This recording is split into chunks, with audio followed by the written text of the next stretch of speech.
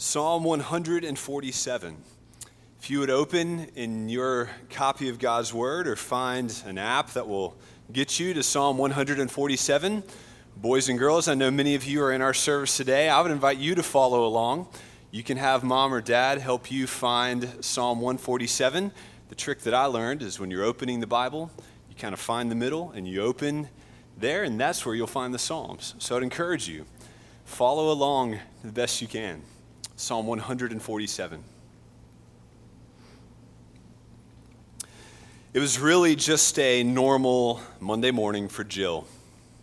It wasn't a terrible day, but it certainly wasn't a good day. In fact, as Jill began to think about it, she had noticed that more and more of her days were beginning to feel like this, just gloomy. Her day began as her alarm clock went off, and she moaned, as many of us do, rolling out of bed.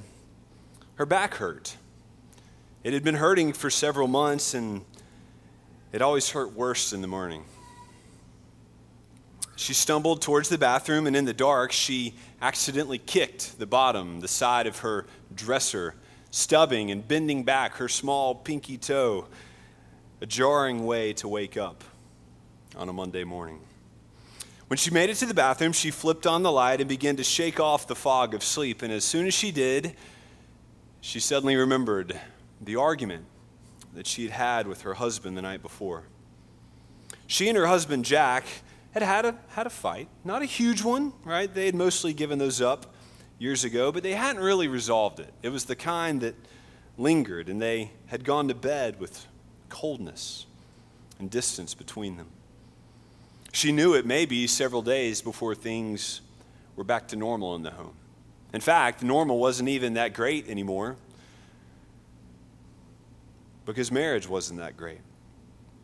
And deep down, even though it wasn't terrible, she wanted so much more for her marriage. She wanted to be close to her husband, to understand what was going on in his life and in his mind. And she wanted his attention. She wanted to make him smile and to laugh together. And as she thought of all this, that old sadness began to creep back in. She wasn't miserable, but just sad. She headed to work, her job of 15 years, where she felt useful, but sometimes undervalued. The pay was decent, but insurance premiums were skyrocketing. And after taxes and bills, there wasn't much left over. And she wasn't, if she was honest, she wasn't sure how they were going to pay for college. But the worst part of her job was her manager. He was rough. He was good at his job, but he was overly critical, and especially of her. And just last week, he had taken credit for work that she had done. And she left on Friday just fuming inside and couldn't stop thinking about it. She sat down at her desk. She was about 10 minutes early. She hadn't prayed. She hadn't opened her Bible. And so she pulled out her phone and opened up her Bible app. But then Jill hesitated. Her life seemed so dull and so mundane. Deep down, even though things weren't terrible, her heart ached. She knew that things weren't as they should be, and she ached for her marriage. She worried about her kids. She was tired of her job, and she was lonely. She'd prayed about it all before, of course, but nothing really changed. How does Jill relate to God? How is Jill supposed to relate to a God she has never seen who is far off, it feels? How can she pray? How can she read? If she was honest, she was a little bit tired of trying. Let me open us in a word of prayer, and then I'll read our psalm this morning. Father, I pray that you would bless the reading and the preaching of your word. We desperately, desperately need you. Reveal yourself to us in fresh ways this morning, I pray. Amen. I'd like to invite you to turn your attention to Psalm 147, and let's follow along together as I read this whole psalm. Praise the Lord. For it is good to sing praises to our God. For it is pleasant, and a song of praise is fitting. The Lord builds up Jerusalem. He gathers the outcast of Israel. He heals the brokenhearted and binds up their wounds. He determines the numbers of the stars, and he gives to all of them their names. Great is our Lord and abundant in power. His understanding is beyond measure. The Lord lifts up the humble. He casts the wicked to the ground. So sing to the Lord with thanksgiving. Make melody to our God on the lyre. He covers the heavens with clouds. He prepares rain for the earth. He makes grass grow on the hills. He gives to the beasts their food and to the young ravens that cry. His delight is not in the strength of the horse, nor his pleasure in the legs of man. But the Lord takes pleasure in those who fear him, in those who hope in his steadfast love. So praise the Lord, O Jerusalem. Praise your God, O Zion, for he strengthens the bars of your gates. He blesses your children within you. He makes peace in your borders. He fills you with the finest of wheat. He sends out his command to the earth, and his word runs swiftly. He gives snow like wool. He scatters frost like ashes. He hurls down his crystals of ice like crumbs. Who can stand before his cold? He sends out his word, and it melts them. He makes his wind blow, and the waters flow. He declares his word to Jacob, his statutes and rules to Israel. And he has not dealt thus with any other nation. They do not know his rules. Praise the Lord. This is the reading of God's word. How do you relate to God in the midst of your problems? What do you do when you're weary, tired, when your mind is dull, when your heart is distracted, and when your life seems overwhelming? How do you pray? How do you read? Perhaps another way we could ask the question would be like this: how does the existence of God affect the way you live? The God that you claim to worship, that I presume you came today to either hear about or to sing praises to, this God, what difference does it make in how you live your life? I mean, does he really excite you? Does God actually make you happy? This God you claim to worship? I mean, why? Why worship him? What's the big deal? Psalm 147 is a remarkable psalm that celebrates the vast goodness of this God, a God who is infinitely high and yet condescends. It celebrates the greatness and the condescending goodness of a God who comes down and involves himself in our problems. It's a psalm for all of God's people at any time. A time that it doesn't matter what the circumstances are. It's a psalm for the good times, and it's a psalm for the bad times. It's a psalm for the weary and the broken, and it's a song for the strong and the triumphant. And as we'll see this morning, Psalm 147 is a psalm that models for us how and why we should praise God at any place in time for 10,000 reasons and 10,000 more. We'll see that this morning. Actually, we'll see 30 reasons. 30 reasons in this text. And one of the first things I want you to notice, y'all are scared, that sermon's got 30 points. You're wrong. It has 38. There's 4 at the beginning and 4 at the end, all right? First thing I want you to notice, though, if you look down at this text, is I want you to notice that this is written by someone who lives in a broken world.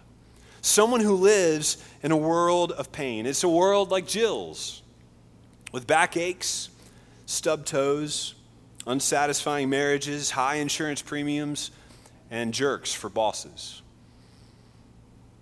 Take a look. It's a psalm written by and for people who are hurting. Look at verse 2. We see the psalmist praises a God that will or is rebuilding Jerusalem. Now, what's that have to do with hurting people? Well, okay, if you think about the history of Israel, whether that's familiar to you or not, that's okay. If you're familiar with the history of Israel, you'll remember that because of sin, that's the key there, because of the sin of God's people, God allowed and even raised up foreign nations to come and to attack the northern and the southern kingdoms of Judah and Israel. Jerusalem in the south especially was sacked by the Babylonians, and the temple was destroyed, and many citizens were carried off as slaves into other countries. There was not a single person in the nation whose life was not turned upside down by events such as these. We could say that people there were suffering because of sin. They were suffering because they were sinners themselves, right? They caused problems, but they were also living in a world where things go very bad. They're sinners living in a fallen world. Verse 2 also praises God because he gathers the outcasts, the exiles of Israel. As I said before, due to a long stretch of wicked kings in the history of this nation, God's people rebelled against God, and it led to chaos in the land. Due to idolatry and sin literally tore apart God's nation. It literally tore them in two. God's chosen people, this special family that had been selected by him to be a blessing to all the nations of the world, to bring good things and to make the world happy and blessed, they couldn't even get along. They were fighting each other. And as a result, they were scattered into pagan nations. This reminds us, I think these 2 points remind us how much sin frustrates and complicates and ruins our lives and especially even our relationships. All the arguments, the bitterness, the division, the tension that you face in your family and in your world and in your life, perhaps even with people who are on the road beside you. It's all because of sin. It could be minor stuff like Jill and her husband, or it could be bigger. It could be across the whole spectrum of relationship problems. And this psalm bears evidence that this is a piece of literature that comes out of a real world, written by real people with real sufferings and difficulties. And that's even more explicit there in verse 3. The psalmist makes it clear that this is a God who's being praised by brokenhearted people, by wounded, needy people. We just sang this morning, we celebrated. Almost everything you heard was either about the brokenness and the neediness of man or God's ability to help needy people. We are needy people. Some of you may be quick to admit that, some of you may not be. But we all have to admit that we carry wounds, deep emotional pain, struggles, fears, anxieties in our heart. We've all been brokenhearted. If you've been alive for more than a minute, you've discovered that this world, as wonderful as it can be, is still full of things that can go very wrong. Little girls get stung by bees, or sometimes they get pneumonia. Marriages are hard, far harder than it seems it should be. Our bodies break down, they rebel against us, and eventually fall apart. Every one of us carries wounds and disappointments and heartaches and anxieties and regrets and fears and depressions. And to make matters worse, we're surrounded by wicked people. Verse 6 reminds us of that. Humanity has proven all throughout history to be a wicked and cruel bunch. The strong generally oppress the weak, and the weak are generally taken advantage of. When it comes down to it, the universal rule about people is people always, always, always love themselves. Each one of us is a sinner living in a world broken by sin with billions of other sinners, and guess what? they sin. We're sinners in a broken world surrounded by other sinners who sin. So life is hard, isn't it?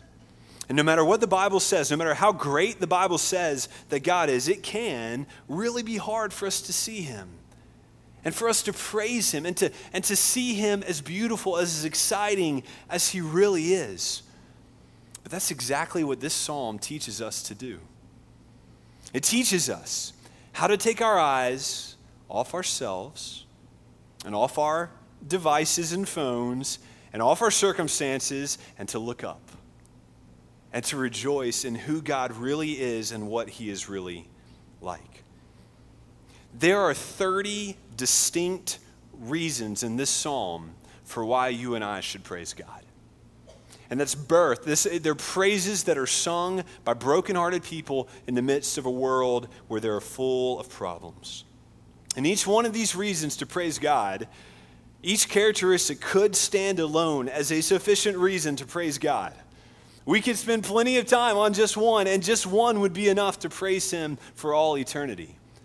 But this morning, we're going to go rapid fire through all 30 of these. I'm not going to number them. I'm not going to organize them. Those of you who are note takers, just relax. It's all written down in Psalm 147. So just listen.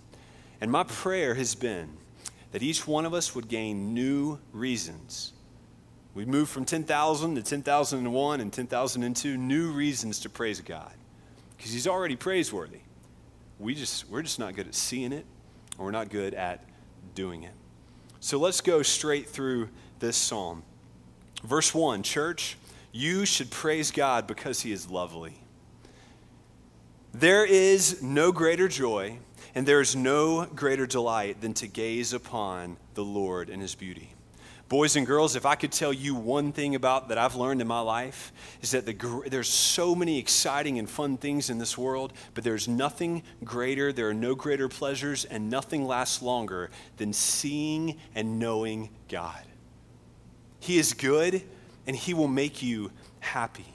And what a sweet joy it is when God's people recognize that it is good to praise him, and they do so as a response to what they see. You should praise God because he rebuilds, verse 2, what sin destroys. Our God does not abandon those who fall into sin. He does not rebel against those who rebel against him, but instead he pursues, he repairs, and he restores. He rebuilds the city ruined by sin. He gathers in the exiles who have been scattered by sin, and he delights to do so. You should praise the Lord, church, because even though he dwells on high, he heals the brokenhearted and wounded people. Though we have a God who dwells in unapproachable light, who is served by myriads of angels who have body parts that do nothing other than protect their face from his beauty, he cares about your emotional needs. The brokenhearted and the needy, and he acts to heal. You should praise the Lord. Verse 4, because not only has he created the stars, but he counts them, and he names them, and he sustains them. I didn't have time to find the numbers, but I've read in the past that there are some 7, I don't know how many stars there are. It's hilarious to read. People think they know how many there are. But there are 7,000 or so languages in the world. And from what I've read, if you were to take every single word of every single language and try to name stars, you would run out. We couldn't even combine all of the known words in the world to name the stars. Humans can't even name the stars. We don't have enough resources. This is why our smartest NASA astronomers name stars things like 1-24N (heart), right? Because we don't have the resources. God made them. He speaks to them. He calls them by name, and he sustains them. You should praise him for that. He deserves glory. You should praise and marvel at the Lord because he is great. Verse 5.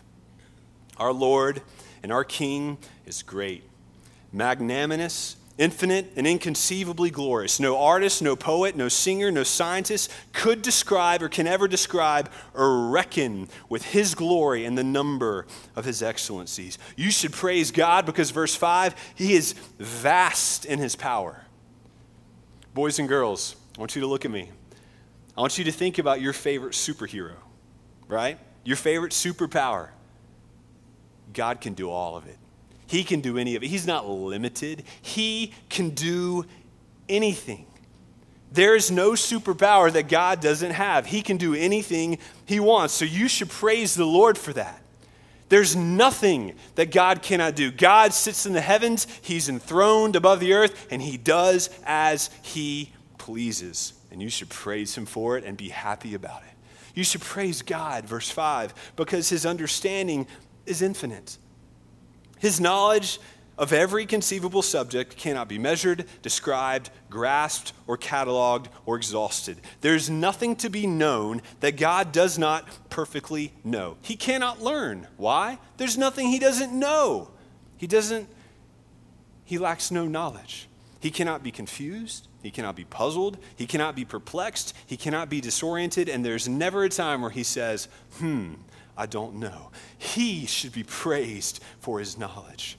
Praise the Lord because though he is high and lifted up, he stoops to help the needy and the afflicted, verse 6. And you should praise God because he smashes the wicked.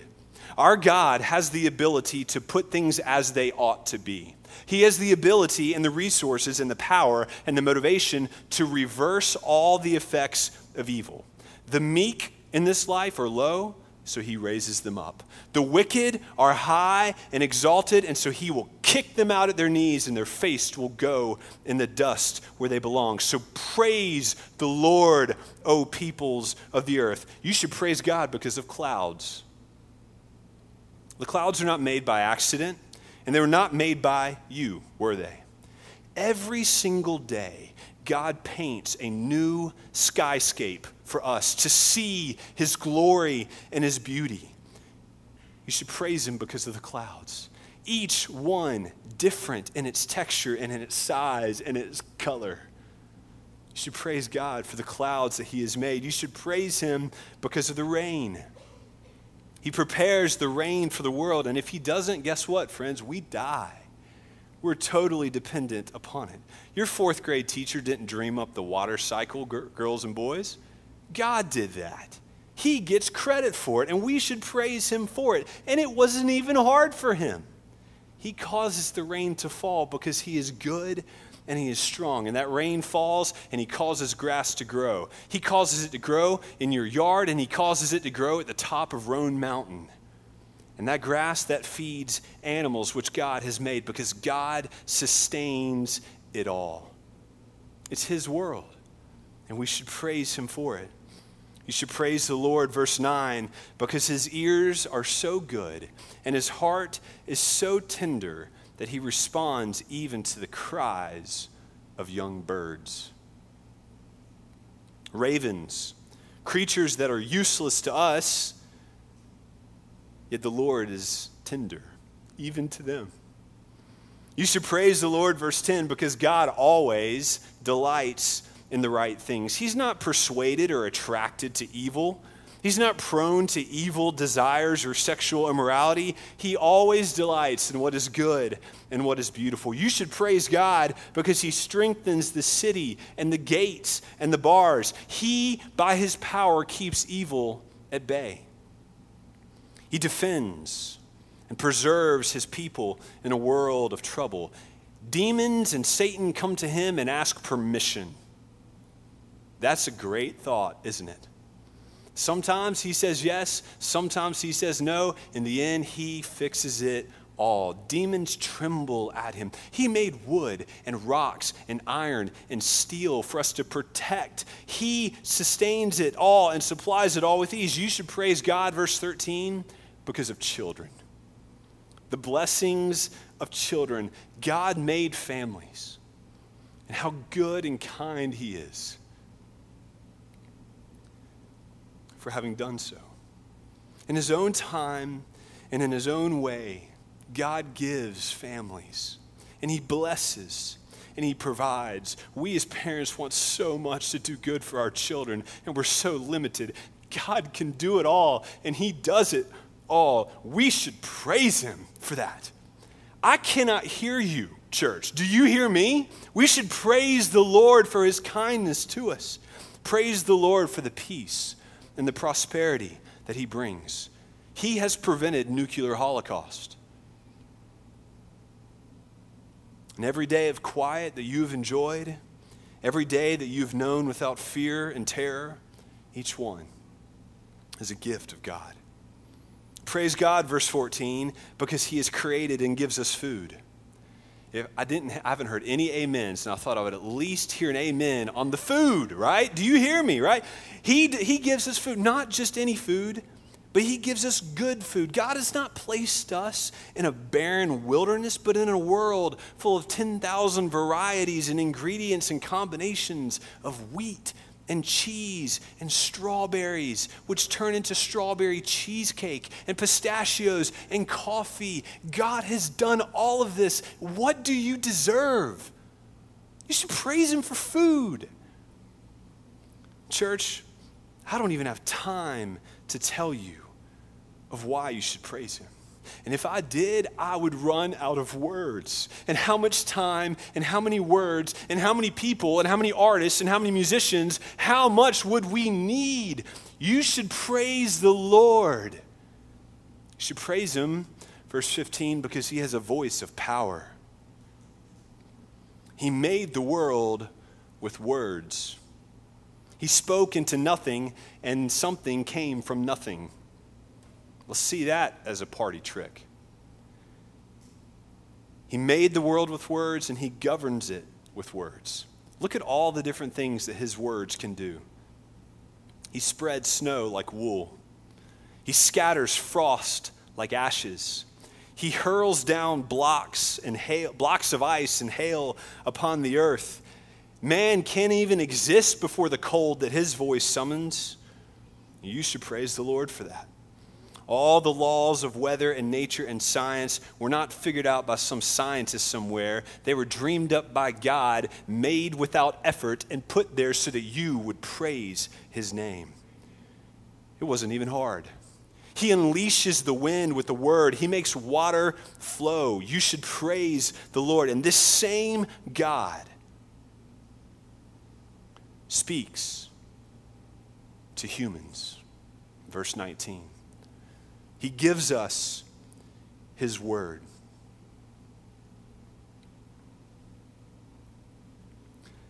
I don't mean to be rude, and I don't want to be insensitive. But what was your problem again? You see the effect? Placing all of God's beauty, if you stack it up, all of God's beauty, all of God's power, all of God's glory, set it up next to your problems. Do you see what effect it has on your circumstances and your perspective? If you're following along with the CBR reading plan, you would have read yesterday in Psalm 131. It's a short little psalm, and at first I scratched my head at it a few times, but I was preparing this sermon, and I think it fits of how we should respond to all this. I do not occupy myself with things too great and too marvelous for me. So I've calmed and quieted myself like a weaned child with his mother. That is the effect of a child of God who looks at his problems but then looks at God's power. This, brothers and sisters, is how God wants us to face our problems. To set them out on the table. Sure, he cares about them. He knows about them. He's involved with them. But start stacking up God's attributes. Start making a list. You've got struggles? Yes. You've got weaknesses? Yes. Use the Bible to fight your way into the right perspective of them, and then sing yourself to sleep. Because this God we've just described, he sits on the throne, and he cares about you. Verse 11 says, set your hope in his faithful love. I love the old song that says, turn your eyes upon Jesus. Look full in his wonderful place, his face, and then the things of earth will grow strangely dim in the light of his beauty, his glory, and grace. Before we close, I want to offer 4 quick application points. The first is this, friends, we need to make sure we get the credit right. You need to make sure that in your life you get the credit right. As I went through each one of these things that God is praiseworthy for, I started to categorize them by things that I could do and things that I can't do. It was a short list. All these things God can do. Yet they're all things that I try to do in my life, but I can't really do them with any regular success. Only God can. As much as I want to, as much as I try, I can't heal the brokenhearted. I can't throw hail across the plains of Kansas. I can't melt the dew on the top of a mountain. I can't cause my children to prosper. And in fact, if you've seen my yard, you know I'm not even that good at growing grass. We spend so much of our life with the foolish illusion that we make things happen for ourselves. And we steal the glory that belongs to God and turn it back on ourselves. That's why you feel empty and lost and broken. If you think about it, what does man even bring to this psalm? What does humanity contribute to 147? We bring sin, ruin, broken hearts, wounded people, wickedness, and need. What's God bring to the psalm? You want me to run back through that list? Right? You see the point? God brings assets, we bring liabilities. So let's get the credit right. And let's give God all the praise for every good thing that he has done in our lives. A second point of application is to focus on God in your problems. I've already made this point. I hope that it's clear. But remember, God desires that in the midst of our struggles that we cry out like ravens to him. That we fill our hearts with Scripture, which can set before us a true picture of God and his ways, because our suffering and our problems really distort the way we can see God. And it's not true. His word clarifies that for us. We need to interpret our problems in light of his character. A third way to apply this to your life is to hope in God in the midst of your suffering. It is not enough to turn to God. It's not enough to sing to God or even to focus on his character. You need to trust him. Verse 11 reminds us that God delights in those who hope in his unfailing love. We need to take these truths about God's unfailing love and about who God is, and we need to condition our hearts in them. We need to spend time meditating on them and memorizing these truths until our problems grow smaller and smaller and our God gets bigger and bigger. We need to believe our God is really like this. Boys and girls, the God that your parents and your teachers talk about, he's really like this. He's beyond your imagination, and he will satisfy you. So you don't have to be afraid. One final point of application, obey. Obey his word. We flew through it, which is hard for me, but we've heard how our God uses words to spread snow, to scatter frost, to throw hail, to melt ice, to unleash winds. The same God that speaks to volcanoes and tells them when to erupt also speaks his word to you. And you better listen. Verse 19 reminds us that he shared his word with us, his chosen people, and we are blessed because we have access to it, so we better obey. There's a song out on the radio that says, if the winds and the waves obey him, so will I. If volcanoes obey, so will I. If rocks cry out and shout, so will I. You were made for this. So often it is when we're hurting and when we're suffering that we find it the hardest to obey, isn't it? That's when God's words sometimes makes the least amount of sense, or when it's hardest to obey. Sin is most appealing when the pain is the greatest. Temptation is powerful. And though this psalm doesn't detail how we're to deal with each one of the struggles and the problems we face in our life, and one thing it does do is remind us, obey. You can never go wrong when you obey God's clear commands. I pray we're trying to teach that to our children. Boys and girls, hear me say again, you will never go wrong obeying God. He says he will never let you be put to shame. You can always trust him and do what he says, and it will make you happy in the end. When I'm hurting, when I'm talking and working with people who are hurting, one of the first things that I try to do in my life and encourage others is in the midst of brokenness and pain, look for something to obey. Look for God's, I may not understand what's going on in my life, but where do I need to obey God? What is he calling me to do? Because he always blesses obedience. And God delights in those who fear him. And those who fear him keep his word. As I looked yesterday at how some of the men in the history of the church have read and interpreted this psalm, one of the things that I noticed is that most of them seem to recognize that the God of this psalm is incredibly powerful and capable. But this psalm uniquely highlights how his power is not just up out there, but it comes down. God comes down to help us. His power is used, yes, to make lightning smash and clouds to float, but he uses his power to help the sinner and the brokenhearted and the wounded. God is not thundering off in the distance only, but he comes near to rebuild, to gather, to heal, to bless, and to strengthen. We have a God who is awesome in majesty, infinitely interesting, yet he condescends to us, to live among us, even to die as one of us,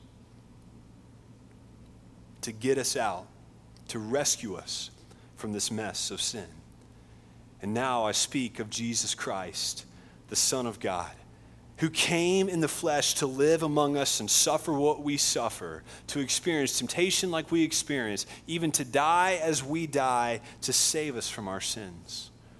The psalm reminds us that God takes pleasure, verse 11, in those who fear him and in those who hope in his steadfast love. That is describing faith. Those who fear God, those who hope in God, and those who have placed their faith in God. The Bible says that that person, the one who recognizes that he is a sinner, if he calls out to the Lord, if he repents of his sins, he can be saved.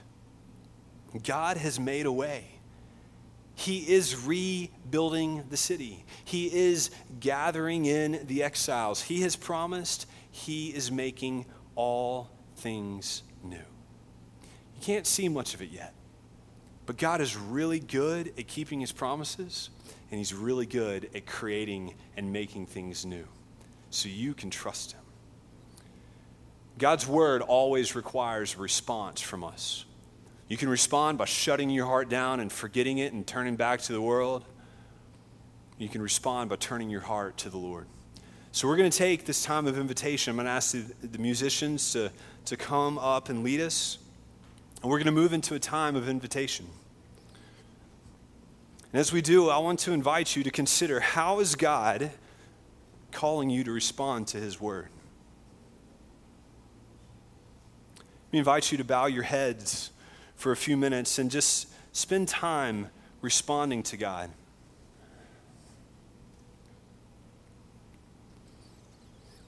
Perhaps you're here this morning and you would say, you know what? I've known all this stuff about God. I know he can do all that. I know he's like that, but I don't pay much attention to him. I find other things more interesting. Video games, sports, money, sin. Confess that to God and ask him to awaken your heart to sing his praise.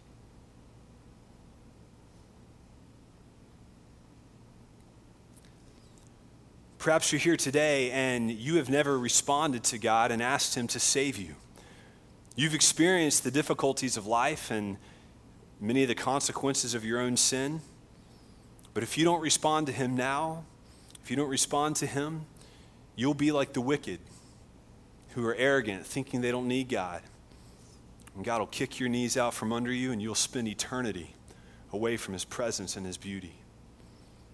Would you turn to Christ? Confess your need for him, confess your sin, and repent. Ask him to pay for your sin and follow him for the rest of your life. However you need to respond, we're going to have a time of invitation. You can respond there in your seat, in your heart before the Lord. I'll be up here at the front. The altars are always open.